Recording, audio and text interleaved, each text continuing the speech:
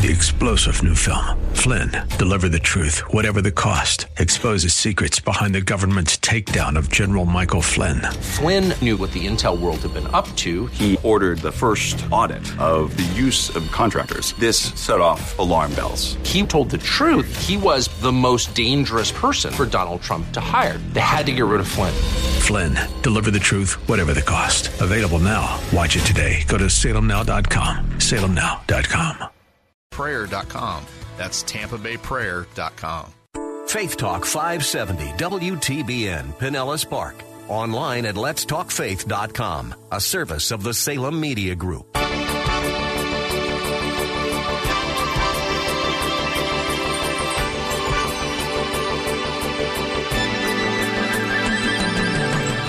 But it's conflicts over the person who wants a raise and the boss says no. And then everybody talks about the boss behind his back. The boss wants more profit. The laborer wants more money. The lust for power, authority, brings war. I did a little online research on causes of conflict just now, and I saw something that I found interesting. I didn't notice any articles that mentioned the one universal basic source of our arguments, fights, and wars. One article listed 8 causes: conflicting resources, conflicting styles, conflicting perceptions, conflicting goals, conflicting pressures, conflicting roles, different personal values, and unpredictable policies. Another just gave 4 causes: personality differences, non-compliance with rules and policies, misunderstandings, and competition. These were all in the context of the workplace, but they apply in all situations, from family to international politics. And they all ignore the basic human flaw that is part of every conflict. We want our way, right? So, on that grim note, let me welcome you to Verse by Verse. Pastor Steve Kreloff of Lakeside Community Chapel in Clearwater, Florida is our teacher, and we're studying chapter 4 of the book of James. In verse 1, James asks, "What is the source of quarrels and conflicts among you?" And then he proceeds to tell us. Here's Pastor Steve. What are the symptoms of these conflicts? How do you know if these conflicts are really there? What's the evidence when there's a war that goes on? Well, there's a lot of them, but James nails down a few specifics. Verse 2, he starts off by saying, "You lust, and you don't have, so you commit murder. You're envious. You cannot obtain, so you fight and quarrel." Let's stop there. These Christians were frustrated because there were things that they longed for that would fulfill their selfish gratification, but they couldn't be satisfied. For some reason, they weren't satisfied, and so what happens is they have conflicts. They murder. I don't think it means literally murder, or else they'd be put in jail or whatever they had. It means that you hate with the potential to murder. Jesus said, if you hate in your heart, you have murdered. He says, you're envious. You can't obtain, so you fight and you quarrel. You're envious. You want something. You covet. You cannot obtain, but you want it. You want to be satisfied, so a war develops in your church. William Barclay gives us good insight into this. He says, it sets men at each other's throats. Desires, as James sees it, are inherently warring powers, these desires we have within us. He does not mean that they war within a man, and I would say that they mean this, that they do war within a man, plus that means that they war outside also. He says, although that is also true, but that they set men warring against each other. The basic desires are for the same things, for money, for power, for prestige, for worldly possessions, for the gratification of bodily lusts. When all men are striving to possess the same things, life inevitably becomes a competitive arena. They trample each other down in the rush to grasp them. They'll do anything to eliminate a rival. Obedience to the will of God, he states, draws men together. For it is that will that they should love and serve one another. Obedience to the cravings for pleasure drives men apart, for it drives them to rivalry, competition for the same thing. So the symptoms of a selfish heart is hatred. It's lusting, it's desiring, and this is the word desire. Desire isn't always used in the New Testament to mean evil. You have to look at the context. Here, it means that. We can have a desire to do good things.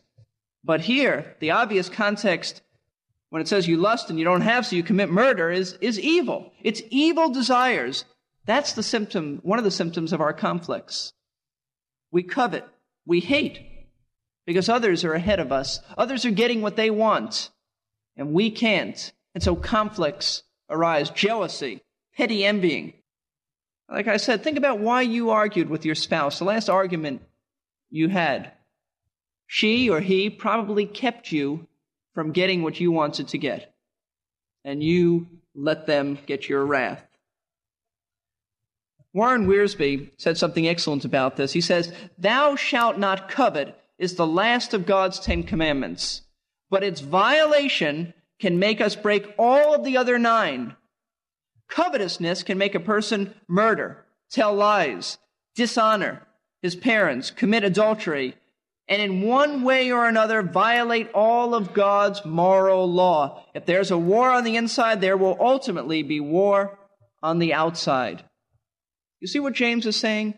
Because we want to be satisfied, we're so selfish and we're on such an ego trip to be satisfied. I'm number one, so we have sinful desires that try to get us ahead, and we have conflicts because others inevitably get in our way to get ahead. Whether it be more money, whether it be prestige, whether it be anything that would satisfy these pleasures, the desire for pleasure within us. You know, another symptom is a discontented heart, always wanting what others have and never being satisfied. Paul says, "I have learned to be content." I have learned it. If I go hungry, I'm content. If I get beaten, I'm content. If I have a lot of food, I'm content. It really doesn't make a difference what situation I'm in. James readers, and we need to learn that. A discontented heart. Conflicts are always the evidence of greed and selfishness. And you know, in our day and age, there is a growing desire.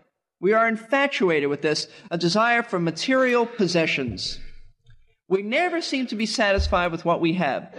For instance, take the recent baseball strike. There is nothing more evident of the greed of man than the recent baseball strike.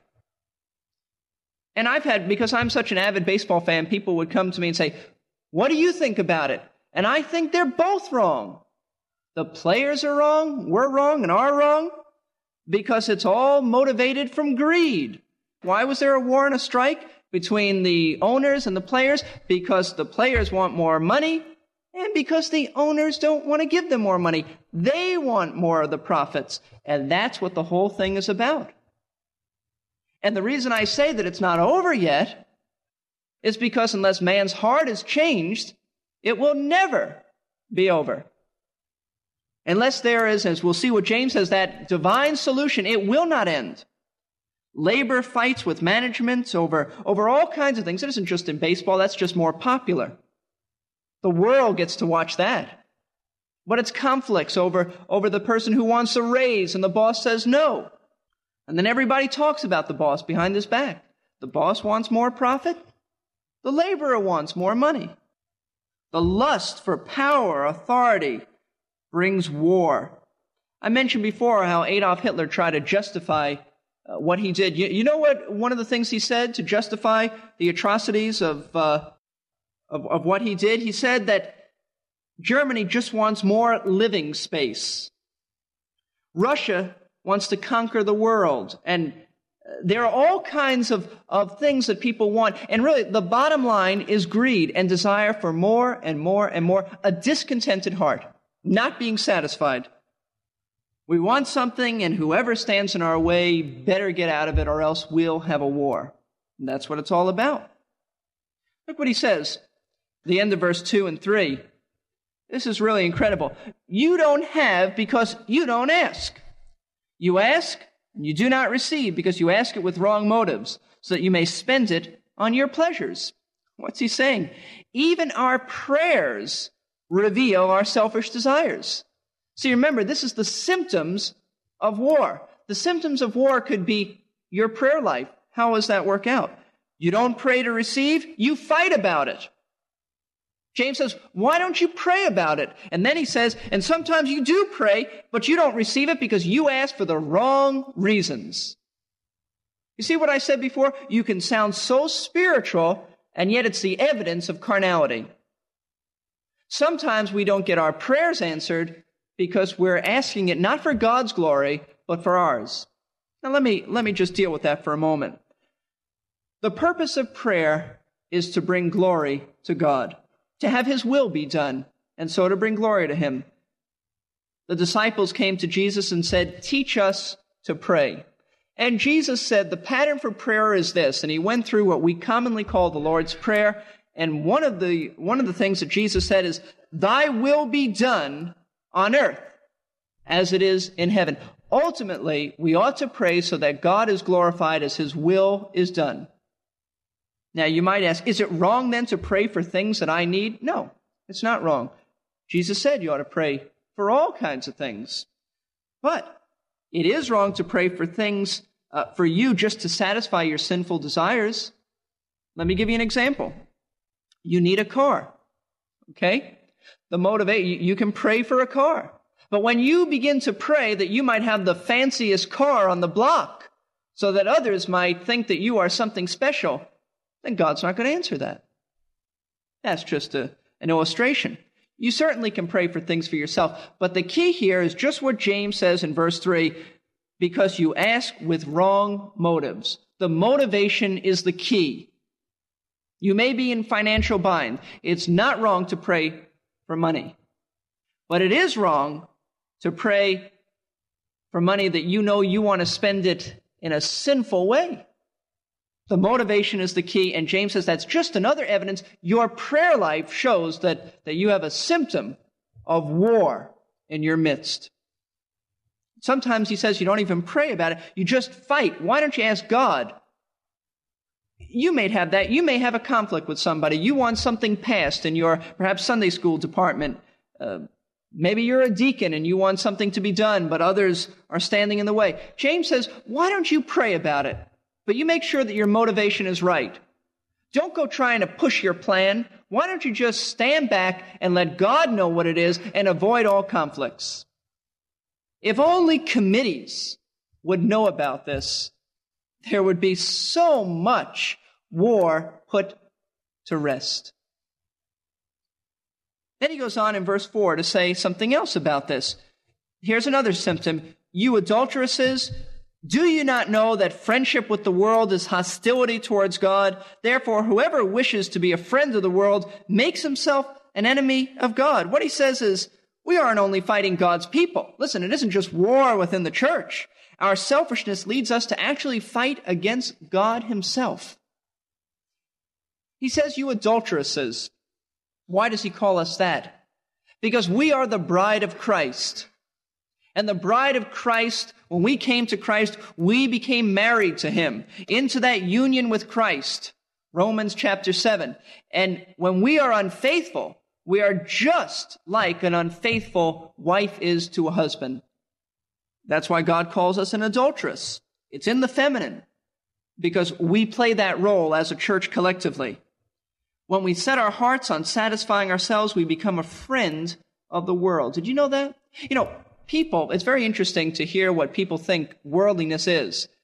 Usually they think it's what amusements you go to, your hair length, how you dress, the words you use, and that type of thing. Do you know that really is not the heart of worldliness at all? That may be an evidence of worldliness. It may not be. But you know what worldliness is? Worldliness is when we conform to the heart of the world system. And the heart of the world system is this: ego. Number one, the world is Antichrist. Antichrist means against Christ. They have put themselves on the throne. It's an egocentric system determined to glorify self rather than God. It's humanistic rather than divine. And when we begin to put our hearts on satisfying ourselves, we become a friend to the world because we become just like the world. We have joined ourselves and befriended the world because that's where our affection really is. That's where our value system is. And God says, you're disloyal to me. You're fighting me. Fellowship with the world is disloyalty to God. That's what James means. That's a symptom of war. And when we have church fights and splits and things like that, that is the true essence of worldliness. Some churches that pride themselves on being so doctrinally sound are really quite worldly. They may say all the right words, they may look the right way, they may be able to really appear spiritual, but if they're bent on themselves, they are worldly, and that's what James is saying. It's hostility towards God. This is worldliness, affection towards the system. You see, worldliness is an attitude that could develop into an action, but primarily it's an attitude. When a person becomes a Christian, he loses the right to own himself. This is the heart of what James is saying, and this is the heart of what we want to focus on. When a person becomes a Christian, when you and I came to know Christ, we lost all rights to ownership. Peter says that you were not redeemed with corruptible things, but with incorruptible things. The precious blood of Christ. You were bought by that. You were redeemed. You were taken out of the marketplace of sin. You were bought by Christ.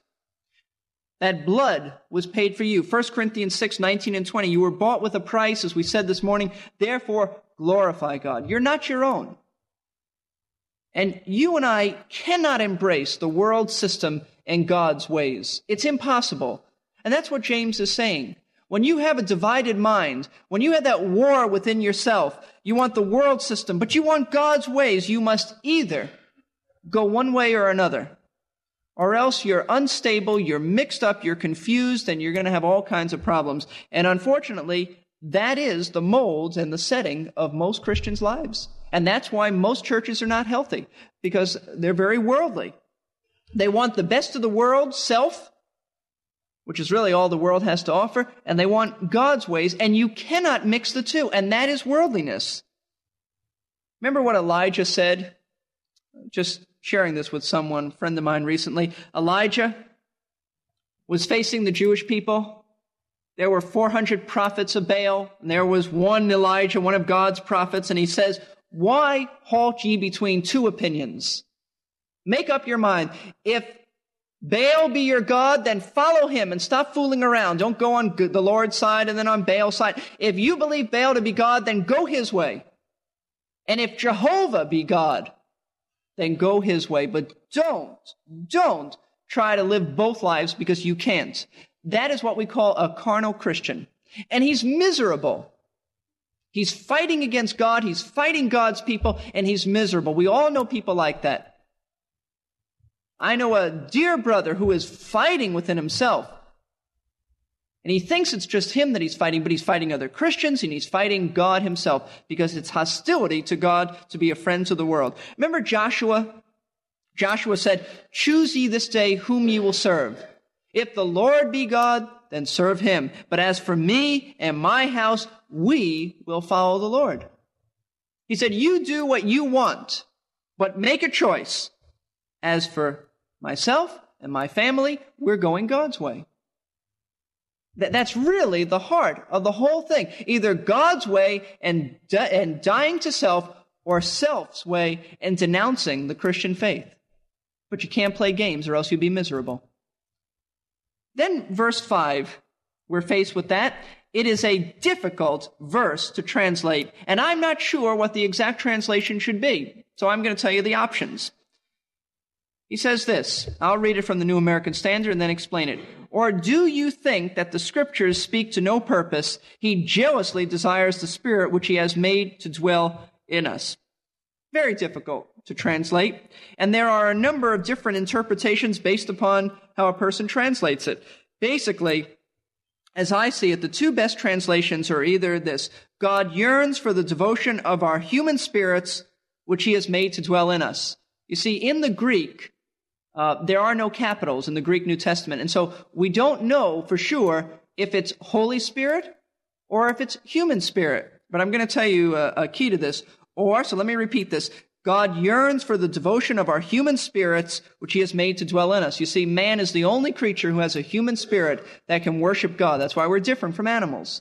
Or the Holy Spirit who dwells in us yearns for our full devotion. Either way you want to take it, it comes out to the same meaning. The meaning is basically the same when it means this: total allegiance to God. God is a jealous God, and whether he means there Holy Spirit or the Spirit which dwells within us, it really basically comes out the same. The totality of Scripture points to this, that we ought to have a total allegiance to God. What's the greatest commandment? Thou shalt love the Lord thy God with all your heart, all your soul, all your mind, all your strength. That's what the Scripture says. God is out to glorify himself, and he glorifies himself by people, his people, honoring him and obeying him. And God is a jealous God. Did you know that? God is jealous, and he's the only one who ought to be jealous for himself, because he's the only one worthy of this. And he loves us with such a passion that he can't stand to be in competition with anything else. God must be first. He says in Exodus 34:14, you shall worship no other God, for the Lord, whose name is jealous, is a jealous God. God's name is jealous. Now, it's a divine jealousy. It's a pure jealousy. It isn't a jealousy on a human level. God is a God who passionately loves us and cannot stand for any competition in our love. He must have total allegiance, or else we're worldly. And that's a symptom of war. Whenever there's church war, it means, except for the areas of doctrinal purity and righteous living, it means whenever there's war that there is carnality there, and it is a symptom, and it shows worldliness. But what's the solution?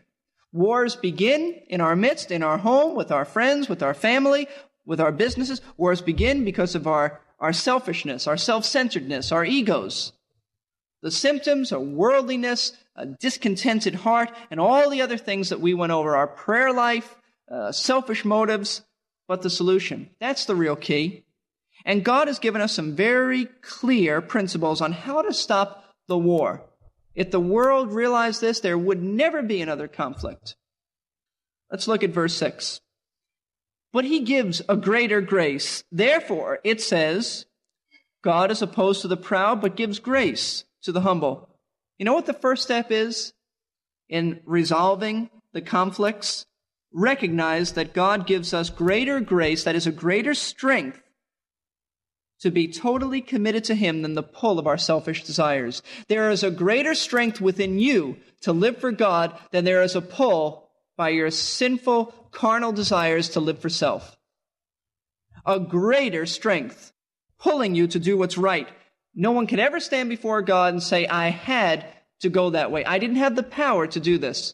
God says, you certainly did. You didn't avail of it. You didn't appropriate it. The proud, he says, are those who are stuck on themselves, living for self only. God resists them. God is opposed to the proud, but he gives grace to the humble.